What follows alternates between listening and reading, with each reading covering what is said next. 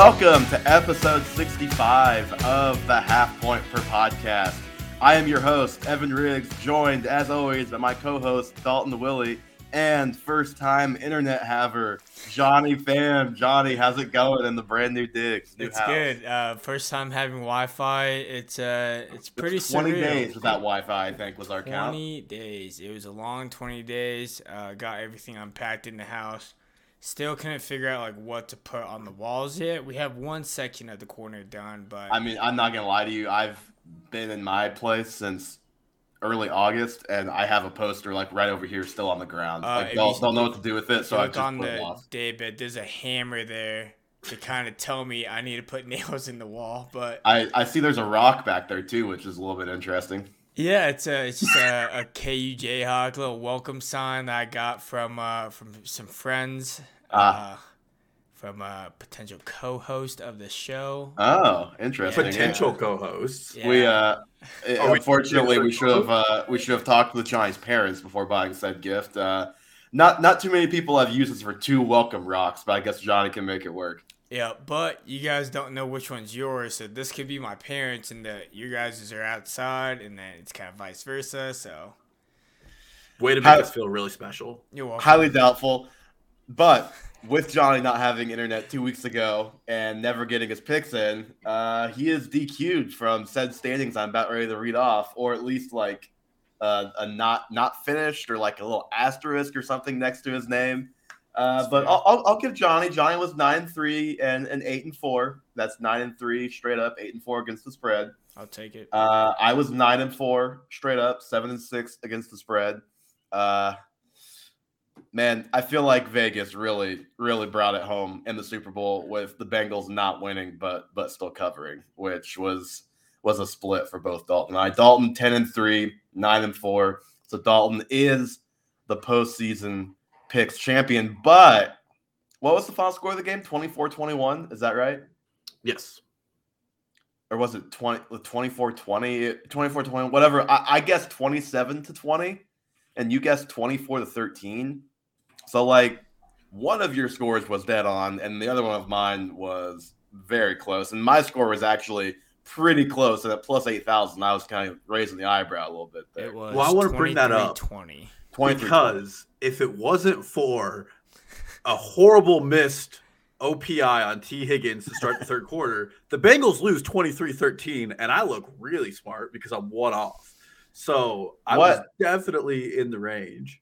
Something else happened that the phantom hold on Cooper Kupp on the touchdown on that drive. If you remember, they were in the red zone and they called a offensive holding that gave the Rams a whole other 4 offensive possessions. Well, but so 27-20 is my guess. I needed 23-20. I feel like there was something that happened where the Rams like should have scored a touchdown, but didn't. Maybe it was just Stafford saying screw it and throwing the 50-yard pick that I'm thinking of.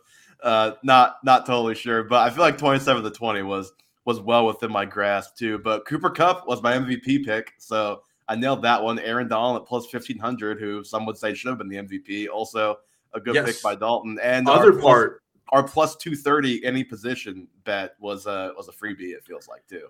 Yes, the other part I just want to be frustrated about no, not the Gatorade actually, is the fact that MVP voting ended at the 2-minute warning.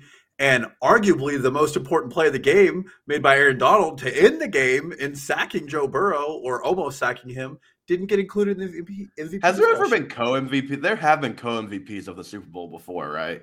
I believe. I don't actually know if there was ever a year for co-MVP, I think this actually may have been the year because the Rams went all game, basically, or all second half once Odell went out without doing pretty much anything. And everyone and their mom knew, like, hey, they need to get Cooper Kupp the ball. They're not getting Cooper Kupp the ball. When they finally did get Cooper Kupp the ball, they went right down, scored a touchdown. It was like, Stafford made, number one, the great no-look pass. Great no-look pass. Don't get me wrong. But, like, that just felt like that's an MVP drive by Kupp. And then, obviously, Donald, after the Bengals made just the oh-so-terrible mistake of firing him up. I think that was late first half, early second half, getting in his face when it wasn't even a late hit on Burrow either. Burrow was actually still in bounds when he shoved him, but got in his face. Donald pretty much wrecked the entire game after that. The only time there have been co-MVPs was Super Bowl 12. Wow. Harvey Barton, okay. White. So I was thinking that like weirdly the Patriots had co-MVPs like one of those like non-Tom Brady years. So I definitely didn't have Super Bowl 12 in the old database when I was thinking of that. In the same number of pass attempts, Aaron Donald had the same number of pressures as the entire Bengals team. So I'm just saying, guy definitely was up there and deserving it. I'm not trying to take anything away from Cooper Kupp, but the game would have ended on a sack if not for Burrow just heaving the ball to the ground, basically. What probably won Cooper Kupp the MVP was he had the best run of the night for the Rams, like 7 yards. I was going to say, Cooper Kupp probably would have been more deserving of MVP if Sean McVay wasn't calling plays and they just stopped running it. It's funny that carries for 28 yards. It's funny that Kupp wins the MVP, has 2 touchdowns, and was still under his yardage prop by like 10 yards, like 8 yards, something like that. Still didn't hit us over because it got clear up to like 108 by the time not foolishly. Sean McVay, you're the fool. I smartly bet the line, and Sean McVay kept me from it. That's and I will say, I think we were pretty right that this Super Bowl was going to be not memorable. I don't really think it was the greatest. It was a good finish, but overall, like the third quarter was kind of drunk for like 5 minutes, and then it was just like defensive stop, 2 sacks. Incompletion, 1 yard run. Like it was a lot of nothing for a while. Yeah, until the drive to score the touchdown to go ahead, the Rams had 8 straight possessions that were 3 and outs. It was not a good Super Bowl to watch. The play calling was really questionable. I think both these coaches are not offensive geniuses like they've been brought out to be. I still think you could probably say McVay is, but McVay, like Andy Reid, like a lot of great coaches, is stubborn, and that's fair. And that's probably what was happening there. Yeah. So just all around frustrating Super Bowl to watch for a lot of it, in my opinion. You think Zach Taylor is going to let Joe Mixon play more third downs next year? We will talk about, or at least the really important ones. Well, Samaje Perine is actually an amazing third down back. He didn't convert either of the 3rd and 1s, but it's clearly not his fault. It's clearly just the offensive line. And he's probably, I think he's a top 30 pick next year, Samaje Perine.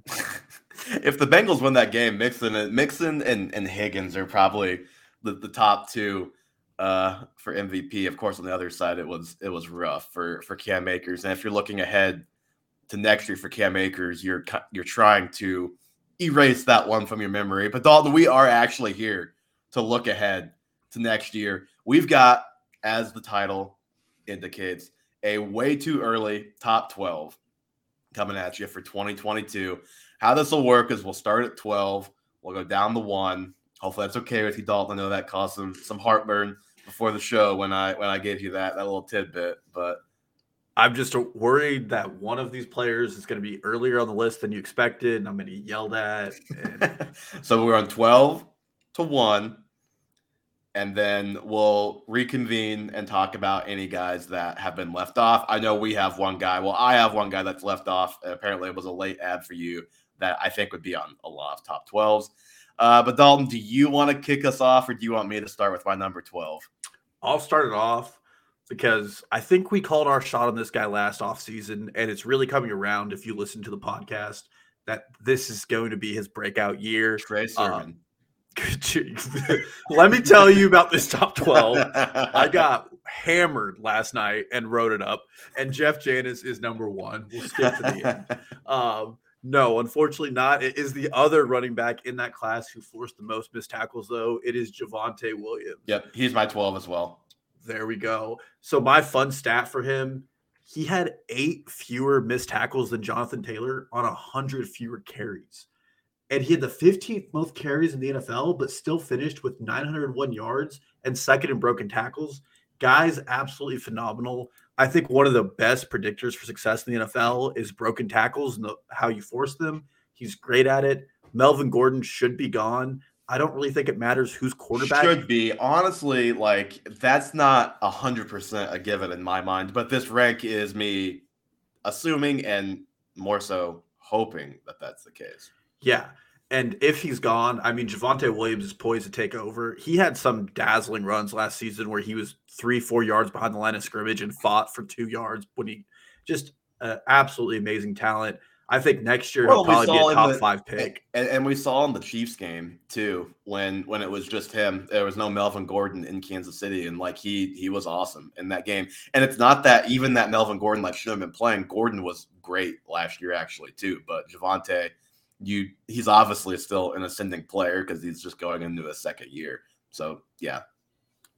I mean, I don't really have a bad thing to say about him. I had to fight myself not to rank him higher here, and it's only because I don't know the backfield, how it's going to play out, and there's just a few question marks. But talent-wise, he's probably going to be one of the best backs in the NFL next year. It's funny you say that because I was surprised that he was only RB10 on Fantasy Pros like ECR ranks right now, and I am assuming like they're gonna have some, whether it's just Mike Boone, whether he's their second fiddle, or whether it's a cheap guy they bring in, they're gonna have someone else who gets carries. So it won't be only him. I don't think he's gonna have like the Joe Mixon, like Dalvin Cook, like Derrick Henry type of workload. But if he's clearly the main guy, I worry that his ranking is going to get a little bit too high for my liking. So I actually was like a little bit more cautious in the way that I wanted to talk about him. But he finishes the RB17 last year, and that's like a true 50-50 split with Melvin Gordon in the games that they both played, which was, I think, Gordon only missed the one game, if I remember right. He was 15th in carries, which is right behind Eckler. So, like, he was still getting, obviously, a nice volume, but it wasn't like he was getting a ton of volume by any means. If Gordon is gone, like, he's going to get more carries, but just not quite those top guys, I don't think. But here's where he can absolutely grow. Melvin Gordon had 20 attempts inside the 10 last year, 4 touchdowns in those 20 attempts. And then he had, I think that's like 11th in the league. Inside the 5, he had 11 carries, Melvin Gordon. And Javonte was also 20 attempts inside the 10 and 4 touchdowns, and then 10 attempts inside the 5. So, like, as long as Gordon's not back, I think Javonte is like the clear top guy as far as just carries, at least for sure, in the red zone. So I think he's got room to grow just in that inside the 10 role. And this obviously for both of us, volume definitely helps, but it's not just a volume argument. Like the guy is very, very good. You mentioned the missed tackles, and that was his thing in college too. Like this guy has by far the most missed tackles forced of anybody. I know we both like Trey Sermon, and that is still a little TBD from last year's draft, but I think we both like Javonte more than Najee Harris, and I feel pretty validated in that take, at least right now. I know Najee had the better counting stats last year, but when you just, I think if you ask 400 total, I think if you ask most just football analysts who the better running back is, I think they would say Javonte. I think.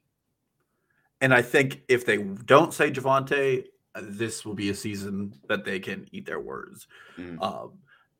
If Denver, I don't think this is going to happen, and I don't want to speculate on this. If Denver lands Aaron Rodgers or another big quarterback name, Javonte Williams really has, I think his ADP could really get out of control, and he can start going in the top 3 of players, especially I think this year, unlike last year, and maybe we'll talk about this more, there's a lot of really shaky running back picks that you don't feel as confident about as you would like to in this top 12.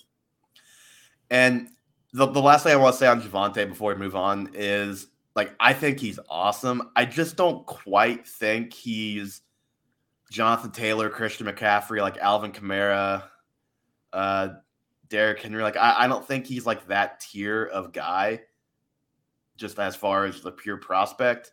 So even if they got that quarterback, whether it's Rodgers, Russell Wilson, somebody we don't know about, like even if it was like Kirk Cousins, who clearly elevates their offense over what it was last year, I don't think I would ever feel comfortable with top 3. But I'm definitely I'm totally good with him at 12, and he has upward mobility more so than downward. Because even if Gordon is back, like he's not going to be 12, but he's not going to drop too far.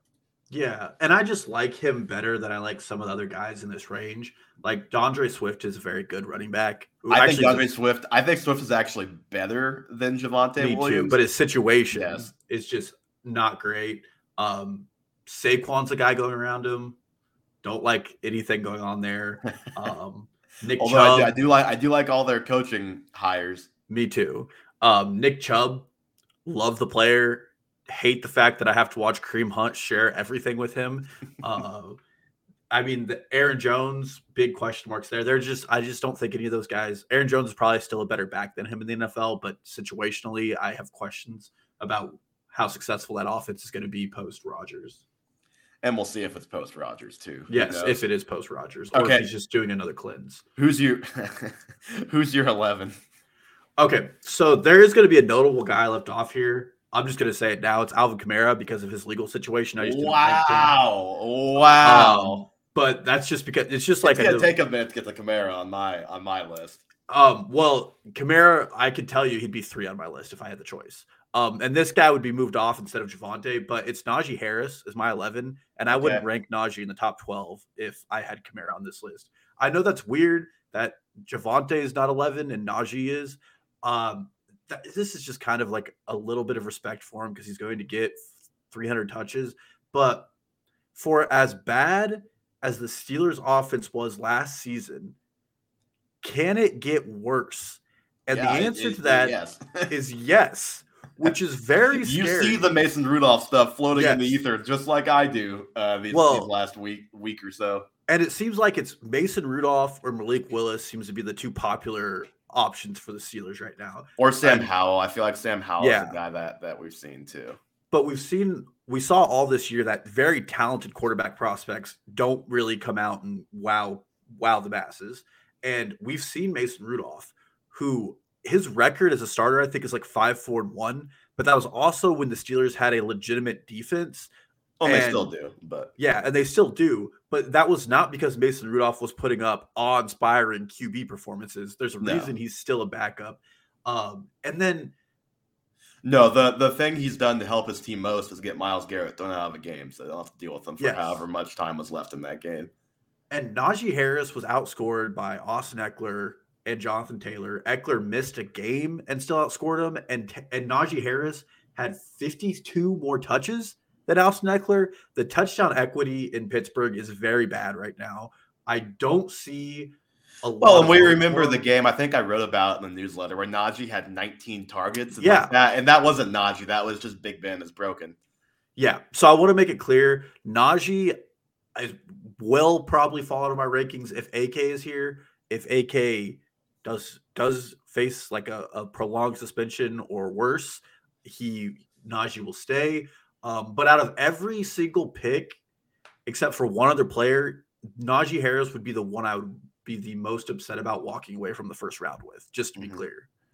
So my number 11, and I'm assuming this guy is in your top 12, probably higher. I just didn't know what to do with him. So this is kind of just a hat tip, just like a hat tip to this guy. That's Derrick Henry at 11. He's the RB14 in just 8 games last year, averaged 23 points a game, which is just, I mean, that's he outscored Javonte Williams in 8 games. Yeah, in 8 games. And Javonte didn't miss a game last year. Now, I bet if you looked at touches, it's actually probably not too dissimilar in the volume those two guys had last year. Weeks 1 through 8, he was the RB1 by 42 points. And Taylor picked it up down the stretch, but also Henry was just insane compared to the rest of the league the first half of the season.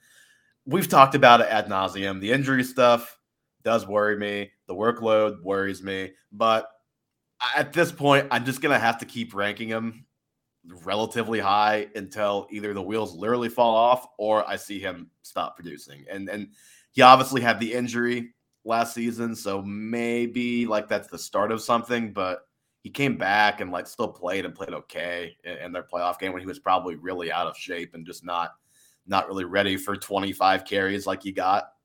So I have Henry 11. Just I don't know what else to do with him, so I just feel like I have to put him in the top 12.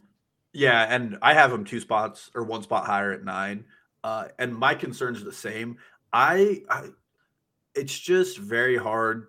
I don't want to evaluate him off one game, but D'Onta Foreman had more yards on 4 carries. Granted, Foreman had a big hole and hit a long run, but Henry had 60-odd yards in a playoff game against the 15th ranked rush defense in the NFL. Yeah, but he a couple years ago against the Chiefs, he had like 60 something yards on like 20, 24, 20 carries or whatever. So like Henry, even when he's rolling, will have games like that where he just, because that's always been my issue with Henry as a player. It's like if he doesn't get ahead of steam, he's not going to create. He's not like Javonte where he's going to create 5-6 yards out of nothing. Because if you can actually get to him before he gets going, he's not that hard to tackle. Shout out Frank Clark. But if you do let him get going, then good night. Well, and my concern, I don't think anybody's ranking A.J. Brown in the top 12 this year either. No. And my concern is that I just really think the wheels are going to fall off with the Titans. They had the 32nd or the 31st, sorry, the Dolphins were worse. The 31st ranked offensive line in the NFL. Yeah, the Dolphins offensive line is just like on any graph, it's like a little skull emoji because it was so bad. It's just parallel with the x-axis these days.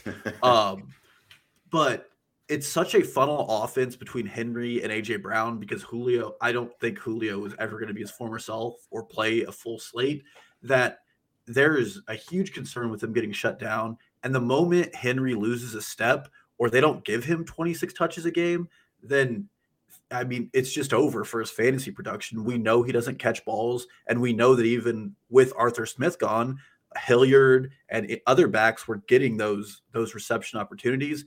And Tannehill looked less than inspiring this season, and if it gets worse for him, I mean, that offense really loses everything it needs. Mm-hmm. So I have him at 9, and just like you, it's just a tip of my hat. Like, the guy is an animal, probably one of the best running backs we've seen in the NFL, but it just, things come due, and that guy has a lot of miles on him.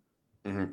Yep. Okay. At number 10 for me, and I guess first, I do want to say, if you're trying to like keep track of these guys, we'll put them in the show notes of this podcast, so don't worry about having to keep track. We'll read them off at the end, but we'll put them in the show notes too. I'll add them to the video description on YouTube after we wrap up the live show here. But at 10 for me, and this is another one where this was kind of a placeholder for right now, I think it's Davante Adams at number 10. I don't know where he's going to go. Is he back in Green Bay with Rodgers? Is he somewhere else with a good quarterback? Like, he's got mobility either way. Obviously, like if he goes somewhere great, I'm moving him up a little bit probably. Or if he's back with Green Bay, I'm moving him up too. And if he ends up in not a great situation, then I'm moving him down. But I just don't think with the amount of money it's going to cost to get him, I don't understand why. I mean, I don't understand why the Giants paid Kenny Galladay, I guess, but I don't see too many terrible quarterback teams deciding, hey, let's go pay this receiver $80 million, $90 million when we have a terrible quarterback and aren't going to be able to maximize him. That's my hope, at least. But he's just as good and as consistent as it gets at wide receiver in fantasy football for the last 3-4 years. And kind of like Derrick Henry, it's a little bit of a tip of the cap to Adams, but also just a placeholder, because I think unless he goes somewhere truly bad, he's probably still got to be in the top 12 overall. Yeah, so I mean, we're probably just going to have to jump around here because I think our rankings are different a bit. But I have him as wide receiver 1 and 4th overall. Wow. And it's really just a nod to the fact that he is the best wide receiver in the NFL.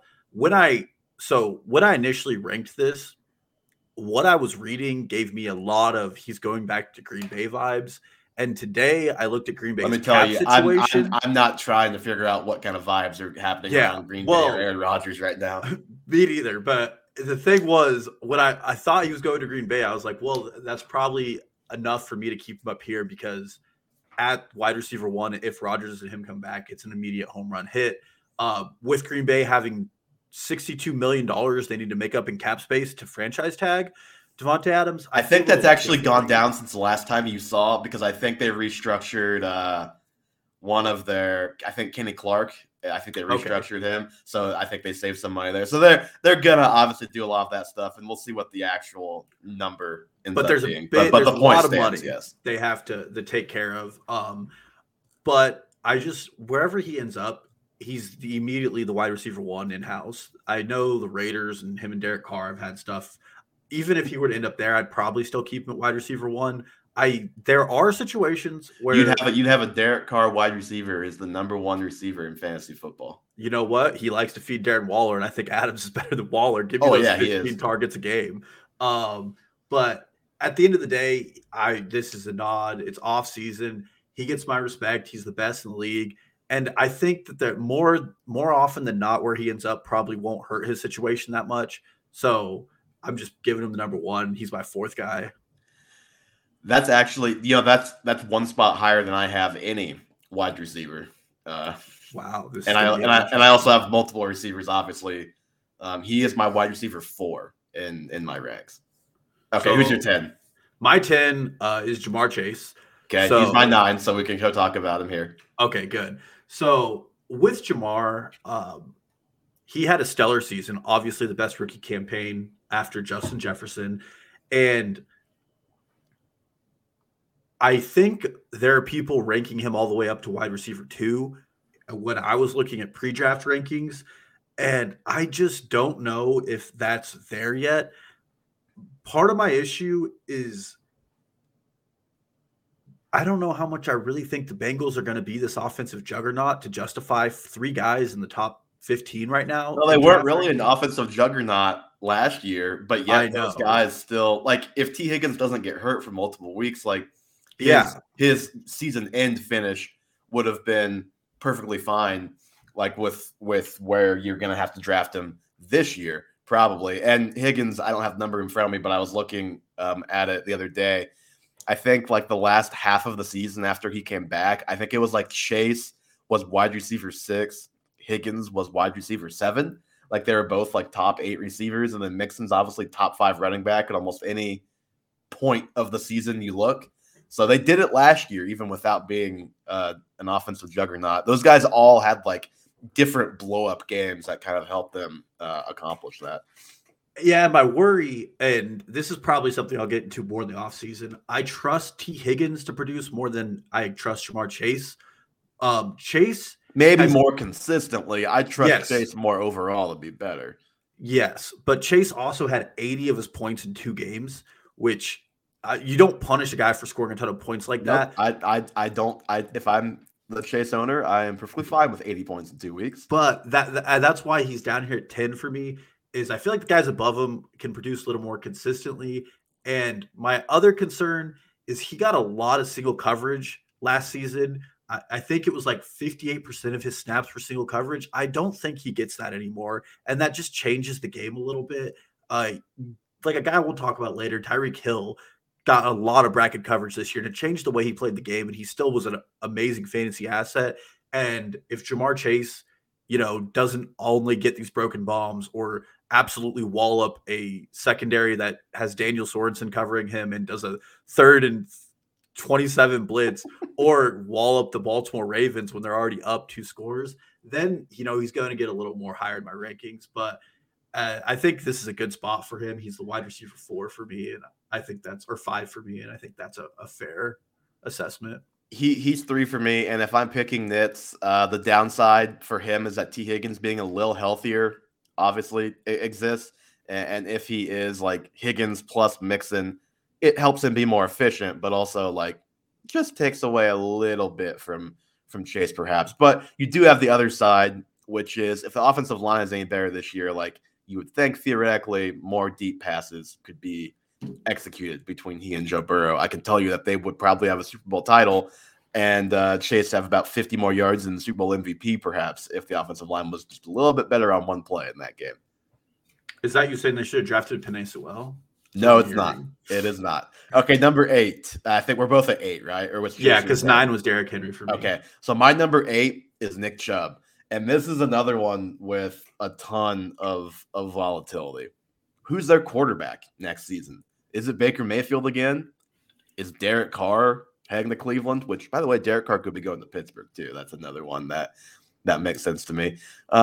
Or do they actually go out and get a big fish? Or are they like starting a rookie? Or are they starting Baker with the intent to work in a rookie either later this year or next year? Like they just have so many different paths they can go at quarterback. And also, it's Kareem Hunt on the team. I don't think it's like 100% a given that Hunt is on the team.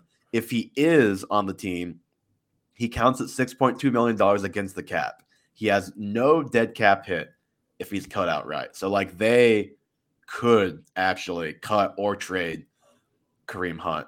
I mean, they traded you assume they would trade Odell, but they didn't. They cut him. So never assume, I guess. But his contract doesn't make it a done deal that he's on the Browns next season, but he probably will be. They have one more year of Chubb at a $5 million cap hit before he goes up to like 14 and 16, the next two. And so like that, along with Hunt's contract, kind of sets it up to where they're paying the same amount for their running backs this year and next year, but next year it's just Chubb, no Hunt. And this year it's both those guys. So either one would make sense to me. And I mentioned this in our group chat earlier today. A funny thing about Chubb's contract, if you look at him compared to like Zeke, is there's no dead cap to the Browns if he's cut in 2023 or 2024, compared to Zeke, who is 30, 11, and $6 million in dead cap the next 3 years. Got a 6-year, $90 million deal compared to 3 for 36 for Nick Chubb, which is interesting. But like to me, if Kareem Hunt were somehow not there, Chubb is like a top 3 running back. Since I still think Hunt is probably there, he's down like in the bottom half of the top 12. And then he has the volatility of who's their quarterback next season. If it's Baker, I think this rank is probably about right, or someone like of that caliber. If they somehow got Russell Wilson or somebody pretty good, then he'd move up even a little bit more too. That's spicy. I don't have Nick Chubb in my top 12. Now I think that is spicy. I mean, his underdog ADP is RB11 right now. Has him going overall as a 23rd player. Well, it was the RB11 in 14 games last year. I know, but the same concerns exist for me. Last season, I think, and I don't have all the stats from you. I honestly do not expect to have a Nick Chubb conversation here. I love the player. Very frustrating usage of the player, which just leads to like these spiked outcomes. I'm just looking at his snap percent now until post bye, and I'm not sure if Kareem Hunt was healthy these games. I don't think he was. He didn't get a single game over a 60% snap share. He did get 22 carries over 20 carries in 4 of the games. So he definitely was still getting the work, but it's just, I don't like taking players who need to have a hyper efficient edge, and he's definitely a player who can do it. Yeah, see the difference between Chubb and like a guy in the second or third round that we talk about in the same way is Chubb is like one of the best 3 running backs in the NFL. So I just give him the benefit of the doubt that he's going to outproduce what his volume would indicate that he should. Absolutely, but it's just way harder to come by.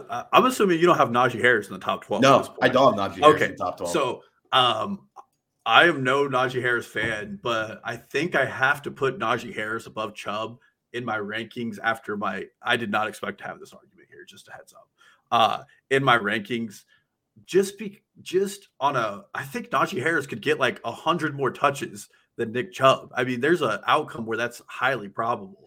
He could, and he averaged he probably got that last year. He only averaged 1 more point per game. I'm looking at right now, 0.8 points more per game than Nick Chubb. And even in the 14 games Chubb was healthy, I don't think anyone would say last year was like a great year for Chubb. Like he was good, but he wasn't like, let me look at 2020. And because, his usage wasn't really any different last year to this year. He averaged 16.6 points per game in 12 games. He was the RB9 in 12 games with the same usage the year before. So I just think Chubb is super good. I'm counting on a little bit of a bounce back season for him, even though he was already really good last year. Yeah, but even RB9 2 years ago, I mean, he had a good year then. That's in 12 games. Games. Oh, I did not know that. He sprained his MCL and missed a month last year and was still a top 10 running back. So you have him as your RB4, 5? Well, I think I have fewer receivers than you. Let me look. He 1 running back, 2, 3. He's my RB5 right now. Yeah, that is wild. I really don't think it is. I really don't think it's wild. I will say, out of everything I've looked, I did not see him that high at all. But like I said, I think there's a ton of volatility here.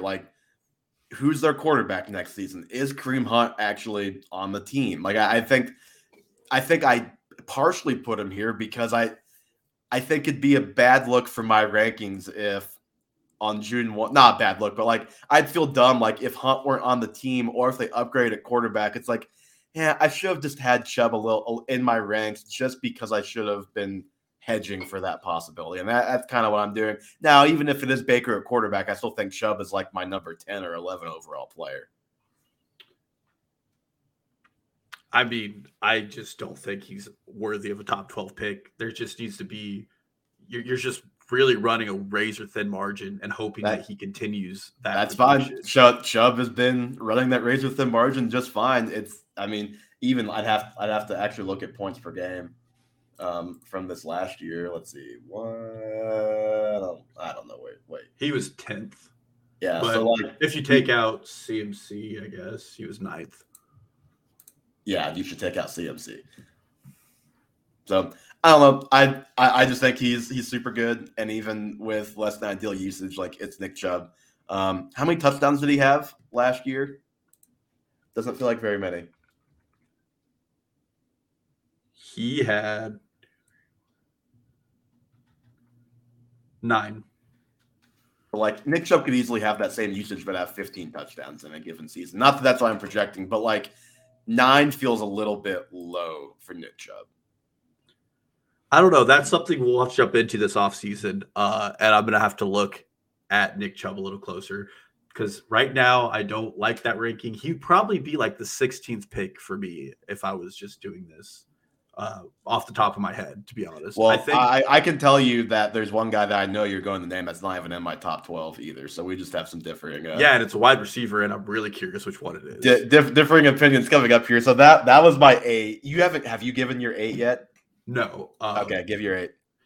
I mean, and I think it's a player on this team, and they're 8 and 7. So number 8 for me is Justin Jefferson. Okay, I have Jefferson higher than that. Okay, but you have him ranked. I have him at 6. Okay, I was about ready. I really wanted to put him. I really wanted to make Jefferson my number 1 receiver. I think he's actually the best receiver in the NFL. So that's a strong point, and I will say 1 through 4 for me are pretty interchangeable when it comes to receiver. There is a guy on here, and I think maybe it's who you left off that I just don't really want to rank this high, but I had to. But Justin Jefferson, at first in the offseason, I thought there was potential Kirk Cousins leaves. I don't think that's happening at all. And It looks like the coaching staff being brought in Minnesota is like more pass happy than the previous regime, which would be very good for him. And Justin Jefferson has 3,000 receiving yards in 2 seasons. Well, yeah, and I mean, there's no real way to like split it to make him look like he's not good. He had 1 game where he wasn't double digits last year, and I'm not calling for like a Thielen decline because I don't. That's one of those things we're going to wait till we see it. But what I will say is, if there's any sort of like manageable decline in Thielen, Jefferson's the clear guy to benefit from it, and if this offense becomes more pass heavy, last year they were a 64-36 pass run split, which ranked like 26th in the NFL. And if they just pass more, there's so many more points to be had here. Justin Jefferson is a dog. I think he's the safest pick in the entire top 12. Because any running back I have higher injury concerns with. So I'm just like I don't think I'd ever call any running back the safest pick in the top 12 after what's happened with Christian McCaffrey the last couple of years. Like he's been the safest pick for the last 2 years, and injuries just happen more. Injuries happen to everybody, but injuries just happen more often to running backs. I would say the only person I would put over him as safe pick is probably Tyreek Hill, and that's just because he's linked with a better offense, but very close. Mm-hmm. So I agree with a lot of what you said. I don't have to add too much. I will say like where he has even more upside, and we talked about even before last season, and Thielen did the touchdown thing again when he was healthy, was touchdowns. He has 17 touchdowns in 2 seasons. That's 1 more touchdown than Cooper Kupp had all of last year. So like that's insane from Kupp, number 1. And number 2, like Jefferson could easily have a touchdown explosion season, and that could drastically change his outlook from a top 12-ish player to a Cooper Kupp kind of season. Because the yards, like we've seen 2 seasons, 1,400 and 1,600. Like the yards feel like they're absolutely going to be there. And like I said, I really want to call him the best receiver in the NFL. It's so hard when Cooper Kupp just had like the all-time season for a wide receiver from a raw production standpoint to say that. So I won't, but it like just know deep down in my heart, I'm close to going there. Well, and the last thing I'll say is if he came out of the gate and got Jamar Chase's usage, because remember his rookie season's 4 games, he barely saw the field. Yeah, he probably still has the rookie receiving record in 1 fewer game. And the Vikings don't really run it up through the air like a certain Bengals team did against a certain defenseless Baltimore Ravens secondary. But yeah, I mean, there's nothing else to say here. I would say he's probably one of my favorite picks out of the draft and probably one of the better upside picks. So I do agree with you, especially with him being the second or first safest pick in the draft, which means he's going to get injured, knowing our luck. So I think I should give my 7 now. Which is out. 8? My 8 was Nick Chubb. Okay, yeah. Which I got lambasted for. My number 7, Alvin Kamara. And I know you don't have him. This is pretty much a placeholder rank for me. Like, there's just so much we don't know about Kamara. We don't know if he's going to be suspended. If he is, how many games? Like, could it be anywhere from 0 to 6? Yeah, it could easily be anywhere from 0 to 6. I think is probably like the most likely range of outcomes there. We don't know. We know who his coach is, but we don't know his coach. We don't know what kind of offense they're going to have. We don't know who their quarterback is going to be. And we won't know how the coach is going to be until the season starts. So, like, there's just so many unknowns with the Saints. I do think that Michael Thomas coming back should help Kamara a little bit. We saw last year what a bad offense and bad quarterback play did to him. 47 receptions. That's a career low by 34 receptions. He's been over 80 every other year in the NFL. I know he missed a few games, but he played 13 games in 2018 and was still at 81 receptions too. So, like, even if he missed a few games and had it down near, like, you would expect Kamara to be probably in the 60s for receptions, not 47. So that was an obvious nightmare. We were talking about it as it was happening last year. He was also the least efficient he's ever been as a rusher. It was a career low, 4 touchdowns. And it's actually funny. I mentioned this to you too, Dalton. If you're a believer in trends, he's in for a big bounce back year with touchdowns. 8, 14, 5, 16, and 4 are his rushing touchdown totals. So he's in for like a double digit season here if you're a patterns guy. I would be if there was any consistency right now in New Orleans. Let me first say we do have a little bit of an idea of what his head coach looks like, and it was with the Raiders where he went 4-12, 4-12, 0-4, then fired over 3 seasons. I really don't like the Dennis Allen hire. I think they're trying to keep consistent over the course with the loss of Sean Payton, and they do lose probably like a top 5 left tackle in the NFL, Teron Armstead. It does not look like they can afford to keep him, which is another concern. They are bringing back Jameis, it sounds like, and that would be a positive over any other quarterback play. If I were to have Kamara ranked, I would probably have him at 7 and move the guy I'm going to talk about next above him. So he would, or above the guy I'm about to talk about next. But I am very, like, there's a heavy, out of every player in the top 12, I think he's probably the heaviest bet on outperforming a very ugly situation. Kamara? Yeah. Yeah. And I would be very worried about a pick with him. But obviously, if Dennis Allen, whoever he brings in as an offensive coordinator, can get it going and utilize him effectively, he's the best or the second best receiving back in the NFL. I love the guy, but with the pending legal stuff, I didn't choose to rank him. I would say even with that legal stuff, if he's in your draft and you're at like pick 10, 11, or 12, it's probably worth the shot in the dark to get him at the turn if you're drafting this early. If you're a real sicko doing if you're draft right now, sure. Well, Best Ball has him at RB9 right now, if you're curious, right above Joe Mixon. And that's way too low on Joe Mixon, in my opinion, as we'll get to, I'm sure. All right. So yeah, I think it's just kind of a placeholder. I think he's probably going to either end up higher than this or lower than this in my final ranks, but he's at 7 for now. So who's your number 7? My number 7 is Dalvin Cook. Okay, so I have Dalvin Cook at number 3. I do not feel confident about Dalvin Cook anymore. He had a great season, as per usual.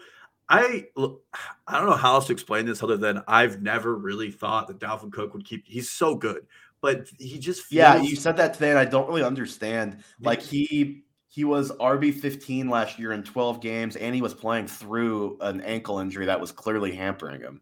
Absolutely amazing player. So I don't understand what you're hanging feels on. Like it feels like every season he's hanging on by a thread. Like I feel like his injuries continue to pile up over the last 2 years. I mean, doesn't every running back like have just like the bumps and bruises every week that they're dealing with? That stress you but out? I just really feel like with Dalvin, every week he's on the injury report. And you know what I think? I think he's just one of those guys that he blew out his ACL at the very beginning of his career, and I just think that he doesn't have the label as injury prone, but I think you're more likely to be scared when a guy like that gets hurt just because he's already had one catastrophic injury in his career. Yeah. And I don't have any major concerns for him here. It's just he's a little more up there in age, so I docked him a bit. I mean, he's my RB4. So there's just 3 wide receivers in front of him who I think are sure bets. But I mean, that's really all I have to say. The Vikings offensive line is probably losing Garrett Bradbury, which is a really good center. But he's going to be a starter. He's going to ball out. The new offense might dial back his carries, but I think they're going to be way more efficient and have longer drives. So it's not really going to be a net negative to him to lose Zimmer, who really harped on running the ball. Dalvin Cook can catch the ball. I like Madison, but I don't think Madison's really in line to threaten any of his work. No, I have him here because I just think everybody above him, except for one guy who's been injured a lot, is a way more sure bet just to perform for your team. Yeah, I just think Cook is still one of the best 5 running backs in football. I've got him. He's there. He's 4 for me, so he is best 5 running backs. I've got him at number 3 overall and RB3 as well. I just think he's just still such a monster. Showed no signs of slowing down last year, even with the ankle injury. Was like still just unbelievable last year when he played, and especially when he played and was like actually healthy. Dalvin Cook, he's RB3 on Fantasy Pros right now, and number 3 overall. So right now, his best ball ADP is RB6. Actually, RB4. Sorry, Austin Eckler's RB3 in half point. Yeah. Okay. All right. So that was your 7, right? Yes, sir. I've already said my 6 is Justin Jefferson. So have you said your 6 yet? I have not. Okay, who's your 6? My 6 is Cheetah, Tyreek Hill. So Tyreek Hill's not in my top 12. That is insane.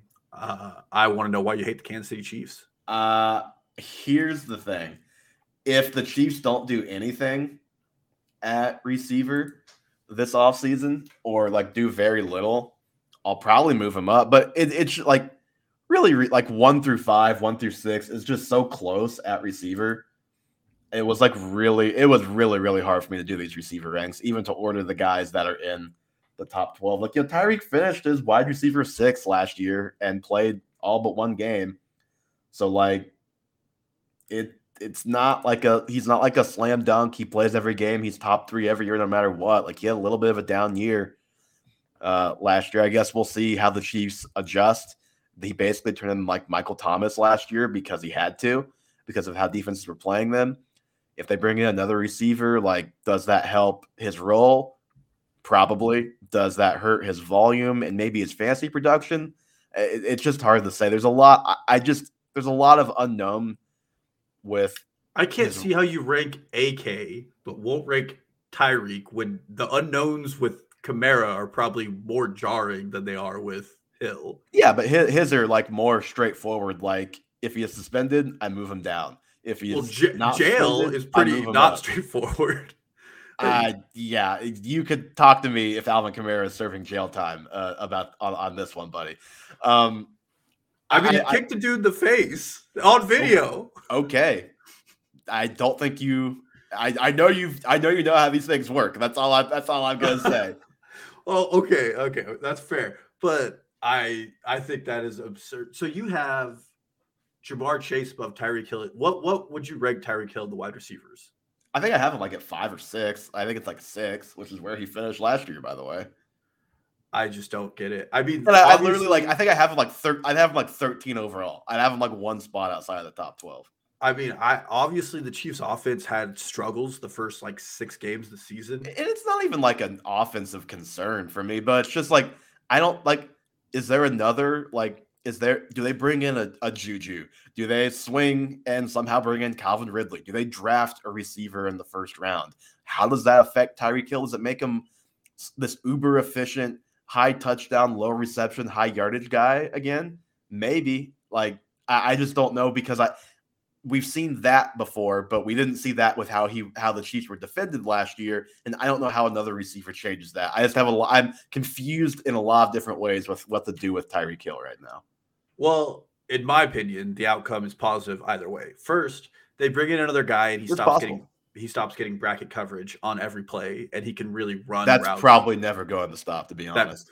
Well, even then, he's going to get better coverages and better looks if we bring in a guy who can do anything under the middle, which is infinitely going to help his fantasy production, because I think he had 4 or 5 deep ball touchdowns this season. Also, if Tyreek Hill could catch the ball this last year, he would have had drops don't correlate year to year. Let's not do this right now. Let's really hope they don't, because Tyreek Hill had maybe the worst hands in the NFL last year. And not going to predict this, but even if they bring in another guy, there's a high potential that 34-year-old Travis Kelce takes a step back finally. I'm pretty sure you're adding years to that 33 glorious man's life.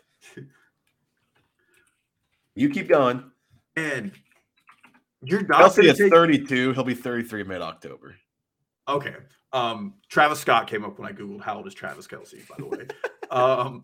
But you're not going to rank a Chief in the top 12 as a Chief fan. I mean, this. I'm not doing this as a Chiefs fan. Also, there's been other years where I've been higher on Hill than you. First CEH, now this. It's Who was right about that one? It's not over. Did you see the tier list where he was listed in the replacement level running back group today, going around? Not yet, but that seems fitting. J.K. Dobbins was in that group too, which kind of triggered me. Wow. Who did the tier list name? I don't know. It was a random guy that it was Twitter is showing me a lot more suggested dynasty tweets now, and I can't quite figure out why, but I'm getting a lot of weird content in that suggested tweets filter that they're giving me.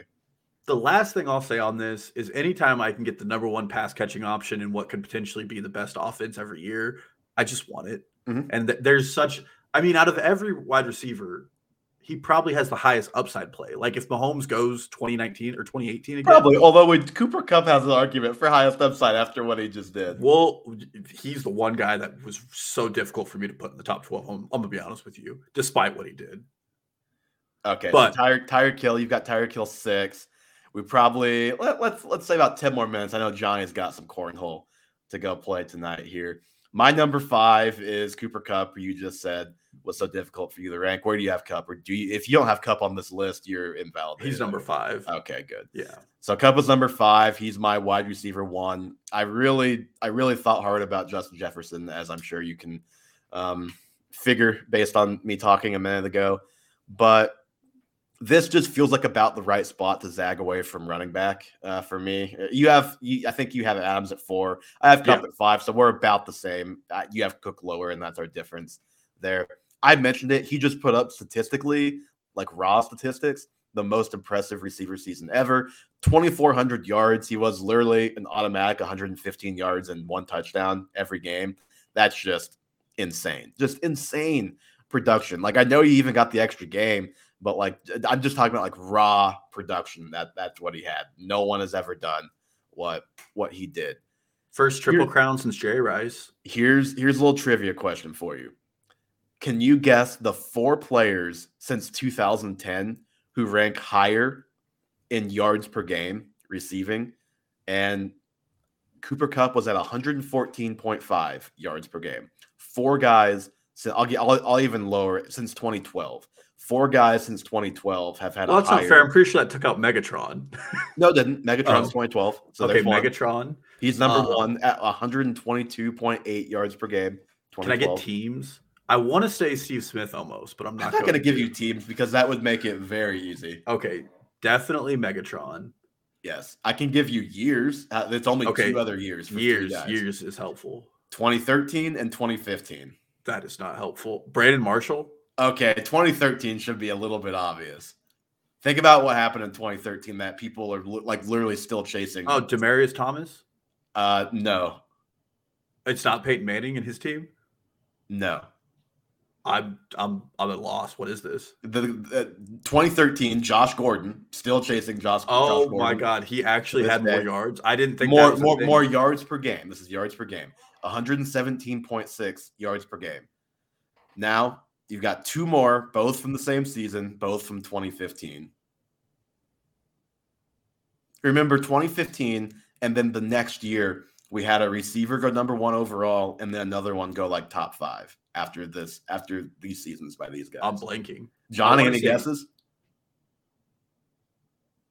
Is this the Brandon Marshall year? They both played in the NFL last year.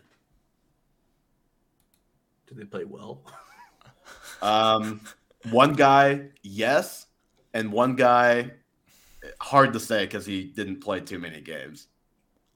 What year? 2015? 2015. Antonio Brown? Antonio Brown. That's Let's one. go. 114.6. Wait. And there's another guy that same A-Rob? year?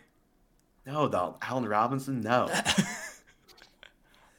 Okay, this is the last 10. Think about who has been the best yardage receiver of the last, basically since he came into the NFL, last 8-9 years. Juju. Hopkins. Julio Jones, 116.9. And you should have said he doesn't score touchdowns. That would have given it to me. I mean, I kind of hinted at that by saying he's the best yardage receiver of the last 8 or 9 years. True. All right. So those 4 guys are the only guys that have had better yards per game. So, even if you take away the extra game, Kupp was still historic in yards per game this Do we season. think he's more talented than any of those guys? No, but and that's where it's tough. But he was just so good. The counted stats: 145 receptions, 1,947 yards, and 16 touchdowns. I can't go lower than 5. I just can't.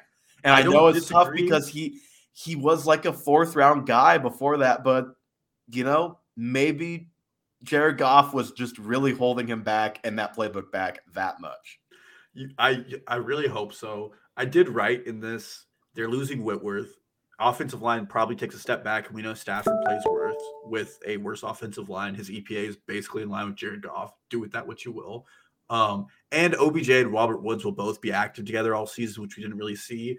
I feel like those have to be at least in your consideration when you draft him, which is why I have him too. Yeah, but have either of them spent more than 200 hours with Matthew Stafford one-on-one? Well, if I was a receiver on that team, even Skronerick or whatever his name is, I would be going to Bible study and getting breakfast at Denny's with Matt Stafford every game.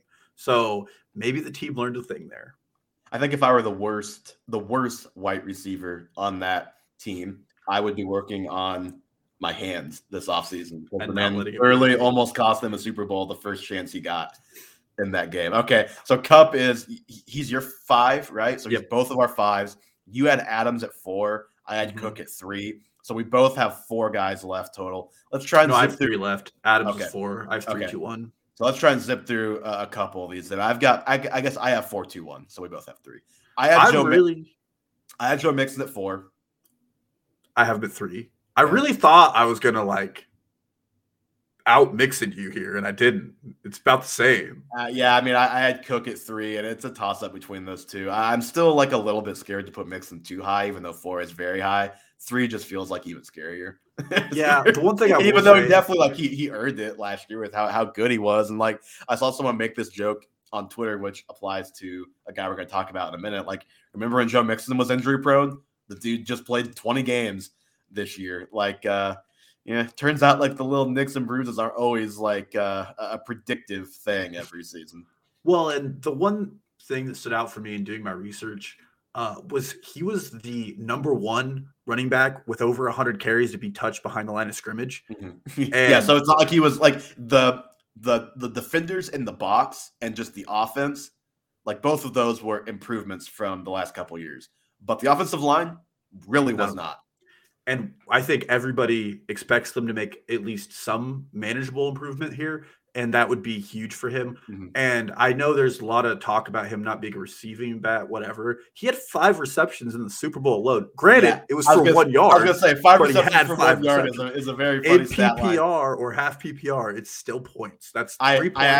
I had this nugget. He had 42 receptions in the regular season, but worth noting, 18 receptions on 21 targets in 4 playoff games. So I definitely leaned on him more in the passing game. And it's clearly like we're managing our guy, which is totally fine. Like I'm totally fine with them managing Mixon a little bit throughout the season for sure. If you just take the playoffs, like his 17-game pace for receptions would have been like 77. So he's not going to do that, but there is more upside than 42 receptions on any given year, just based on the usage, because like the skill is there. Like I'm never gonna quit joking about Adam Levitan saying that Mixon may have lost the pass catching role. It's like, well, like I don't think that's true, because I think he's still the best pass catcher in that backfield, but it's just they're trying to manage him throughout the season. And I'm trying to remember, I guess he got hurt in that game where that happened, and then he didn't catch many passes when he came back, and that's when the tweet happened. Yeah. So I guess the big question is, between JT and CMC, who's 1 and 2 for you?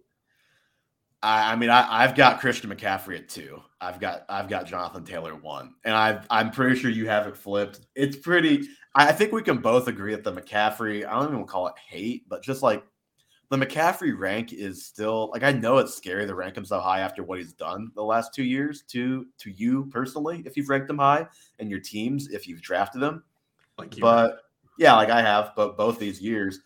Like the guys like the RB 8 or 9 on Fantasy Pros ECR right now. Like I just think that's insane. I will say on Underdog, he's still the RB2, so he's still getting love when money's on the line. Yeah, like I think if anyone's ranking him in the top 5, I still disagree with that. But like that's at least fine. But if you're like barely ranking him inside the top 12, like I just don't know. He played 6 games last year, but if you actually like really look at it, he played 4 complete games last year. He got hurt in the beginning of the second quarter in one, and then before halftime in the other. So in 4 complete games, he was above 20 points 3 times. His one bad game, quote unquote, was 12.6 points. So he's a locked and loaded, like top 3 to 5 running back almost every single week. And again, like the Joe Mixon injury prone thing, like we could very easily be saying after this year, remember when Christian McCaffrey was injury prone because he had a thigh injury, he rolled his ankle, he had a hamstring injury. Like it's not like the dude's had like catastrophic injuries. Like even like guys that have had catastrophic injury, like Keenan Allen got the injury prone label when he blew out his knee and then had like the ruptured spleen, and then he has barely missed a game since then. Like I was a guy who was concerned with McCaffrey's workload coming into last season, and this is not me like taking a victory lap based on that, because like I don't think these injuries are real. Like the hamstring is the only one where maybe you could say, well, maybe, but it was like week 4, week 5. I don't think he was like wearing down, and then the hamstring just gave. Like the hamstring just gave. It happens. I know he's burned you, but if you look at his 3 years at Stanford and his first 3 NFL seasons, he missed 1 total game. That's not sustainable, but this fluky stretch of injuries is also not sustainable. Well, and here's really, he is the ultimate fantasy cheat code. I mean, even in super flex leagues, when he was at his prime, he was going 1 overall. I mean, the guy is absolutely he's giving you a quarterback production at running back every week. And here's what I mean by this. If Jonathan Taylor did not score a touchdown, which he did almost every game last year, okay? Yeah, 4 touchdown game too. Yes, he did not clear 20 points any game he didn't score a touchdown. In 5 games last year, Christian McCaffrey didn't score a touchdown in 2 of them and scored 21 and 24 points. Mm-hmm. And this is it's not a ding on Jonathan Taylor, but Christian McCaffrey doesn't need the end zone to score you 20 points. No, and you know the reason why, game, you know the 50 point. And you know the reason why he wasn't scoring? Well, John Taylor did have a 50-point game with his 4 touchdown game too. Yes. But you know what was a big reason for him not scoring touchdowns in the limited games he played? Because 2 of those games were Cam Newton stealing the touchdowns from him at the goal line, which, trust me, as somebody who had Christian McCaffrey and he was like healthy for a very short amount of time, it's like pulling my hair out. Like, you got to be kidding me with this Cam Newton crap on the 1 or 2 yard line. McCaffrey being used as the decoy to pull the whole defense while Cam Newton walks in the end zone. So it was frustrating, not sustainable. If you look at inside the 5 carries, not last year, obviously, but his last healthy year, he was like second in the league. And like, you could make the argument that maybe he shouldn't be, but he's going to get a lot of carries in the money zone. He's going to get passing it. He's just going to get all the work he wants, and he's one of the best players in the NFL. Like, I think you've got to be pretty hung up on pretty minor in the grand scheme of NFL injuries to rank him much lower than 2 or 3. And I think it's a coin flip between he and Taylor. I'd go either way, but I've got Taylor 1. Yeah, I mean, he has 10 less targets than Taylor did in 10 less games. And like you said, he didn't even finish the games. And we know, like, catching the football is just a cheat code in fantasy football. It gets you more points in half-point PPR or full PPR. The very last thing I'll say about this, I've seen, like, Cam Akers slipping into people's top 12 and then, like, CMC falling to 5. Let me tell you, like, a subfluctuated shoulder and a hamstring injury are not the same as tearing your Achilles, which has been like a death sentence for running backs. These aren't injuries that you can't recover from. Christian McCaffrey had 50-pound weights at the bottom of the ocean. I was wondering if we could get through this segment without Christian McCaffrey's underwater. Come on, guys. He's my number one. He'll be my number one all offseason. Out of everything in these rankings, I will not change that. You cannot make me change that unless he gets hurt or assaults someone outside of an elevator in Las Vegas. Those are the two options. So I've got Jonathan Taylor at 1. I know he was the RB1 last year, but I know it wasn't like a banner RB1 season. If you're just looking at recent history, I think it was the fewest points for an RB1 overall since Devontae Freeman in 2015. But if you look at it a little deeper, he was basically getting 50% of the snaps for like the first 5 weeks of the season.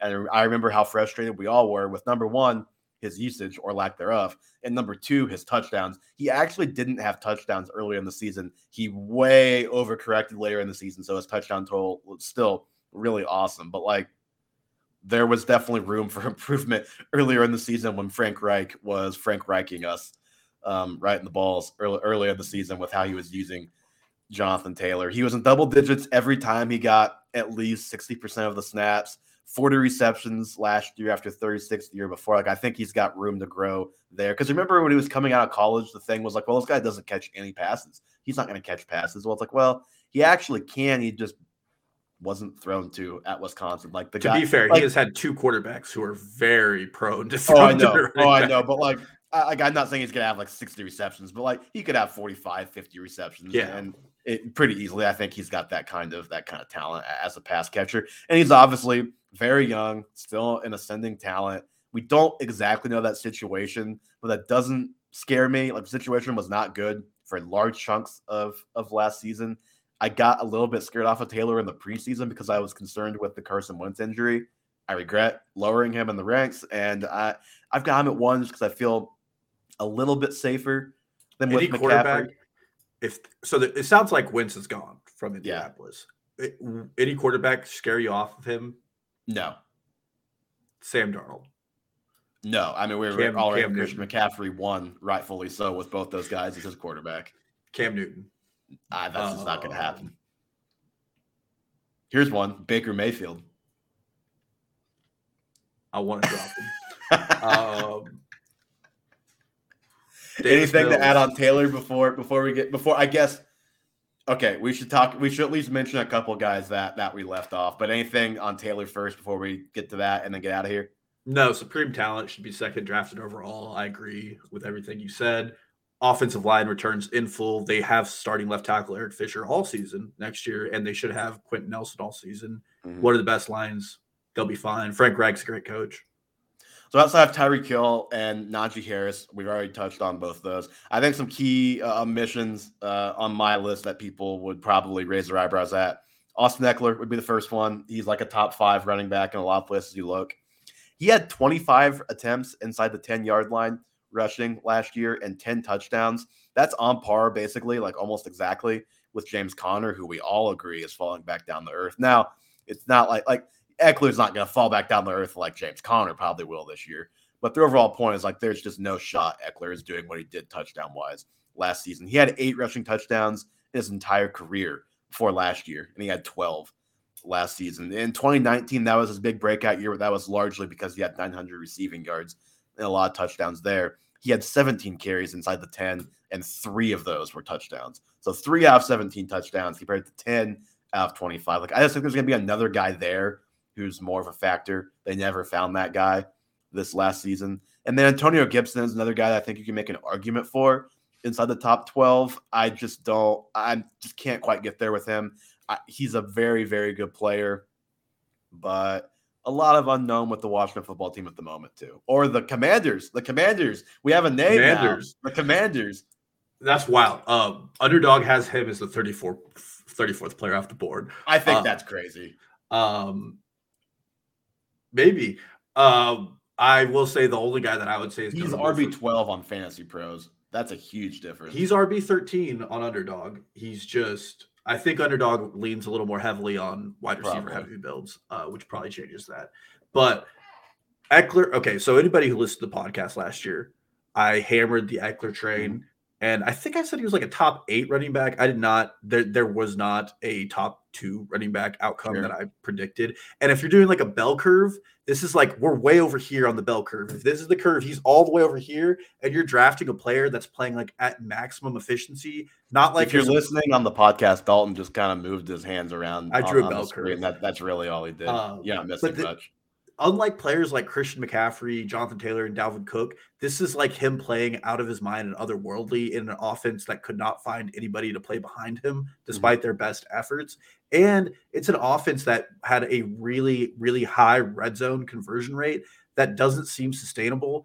Even with the loss of Mike Williams and Jared Cook, I just don't see a world where Ekeler repeats the touchdown upside. And it was very clear that they wanted one of these running backs behind Ekeler to do something all season because they didn't want him getting injured because he's the smallest starting running back in the NFL at 199 pounds.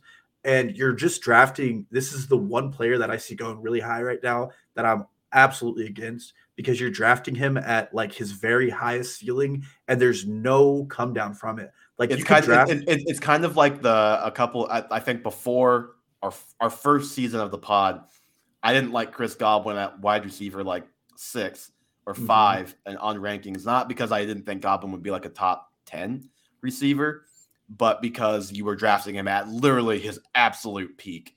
The best you could hope for was to break even, which, to be fair, if you're drafting someone at 3, that's almost the best you could hope for anyway. But like, I think it's like for other guys you draft that high, you want it to be like a once in a lifetime season, like a 20% shot. Like as long as they don't get hurt and have a good year, they're probably going to be up here. With Ekeler, it's like he's never been up there before in 5 years. He was there in his 5th year. I just don't. I think it's a pretty low chance that you see that again this year. Well, and do not take this as a 1-to-1 comparison because Ekeler is a better football player. But there was a year where Doug Martin was going 5th overall, and Doug Martin the prior season had absolutely hammered his like highest ender of outcomes, and then he fell. The floor fell out from him, and that is not completely without Austin Eckler's like realm of outcomes. First of all, because he's so small, and second of all, because the Chargers could just get a bigger back and put him in the goal line, and then you lose. I think it was 20 touchdowns or something like that. You know who the Chargers could bring in? Melvin Gordon. They 100% could. It would make a lot of sense too. I don't think he'd be that expensive. Yeah, if Ekeler was still going in the 14th or 15th pick, I think that's about value for him. I do not think this is valuable because out of everybody in the first round, he's the one player who can't have like a generation-defining season, in my opinion. Almost everybody else can. Derrick Henry almost did. Cooper Kupp did. Seems he has. Taylor can. Jefferson can. Chase can. Kamara can. I mean, it's just not in Eckler's skill set. No offense to him. I agree. And I just want to mention Swift again before we get out of here. And we get in trouble over analyzing situations sometimes, like, with the Rams and Todd Gurley before he busted out. And there's other examples, obviously, where like the biggest one is Keenan Allen with Herbert before Herbert had played a game when Keenan Allen was like a 4th-round pick and he should have been a 2nd-round pick. Well, that was Tyrod first, if we're just being but before Herbert had played a game, and we were scared of Tyrod, and then Herbert, like, you remember, people were not high on Herbert as a prospect. Like, he went high in the draft, but people did not like him that much as a quarterback prospect. So, like, I'm not saying that Swift is going to have that happen. Like, but if the situation did turn good or like okay, that dude's a top 12 player, in my opinion. But I can't get there. And these rankings, with Gibson, to be fair. I think Swift is better than Gibson too. Me too. All right. And anything else before we get out of here, Dalton? Last thoughts? I just want to say wide back Deebo Samuel. I saw him a few times at like the 12 turn. Respect the player. No idea what's going on in San Francisco. Agreed. Quarterback wise, do not want to touch that with a 5-foot pole. So I would take him like an early second, but it was a little rich. He could be a potential riser depending on what happens with some others that I talked about in this top 12. But I think that is going to do it for us today on episode 65 of the Half Point Per Podcast.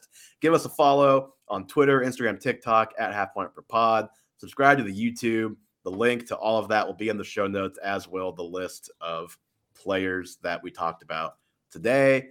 And I know for a fact we will not have a podcast next week. Possibly 2 weeks from now, we'll be back. We'll see. We'll let you guys know a little bit more on the schedule, but we will talk to you sometime in the near future.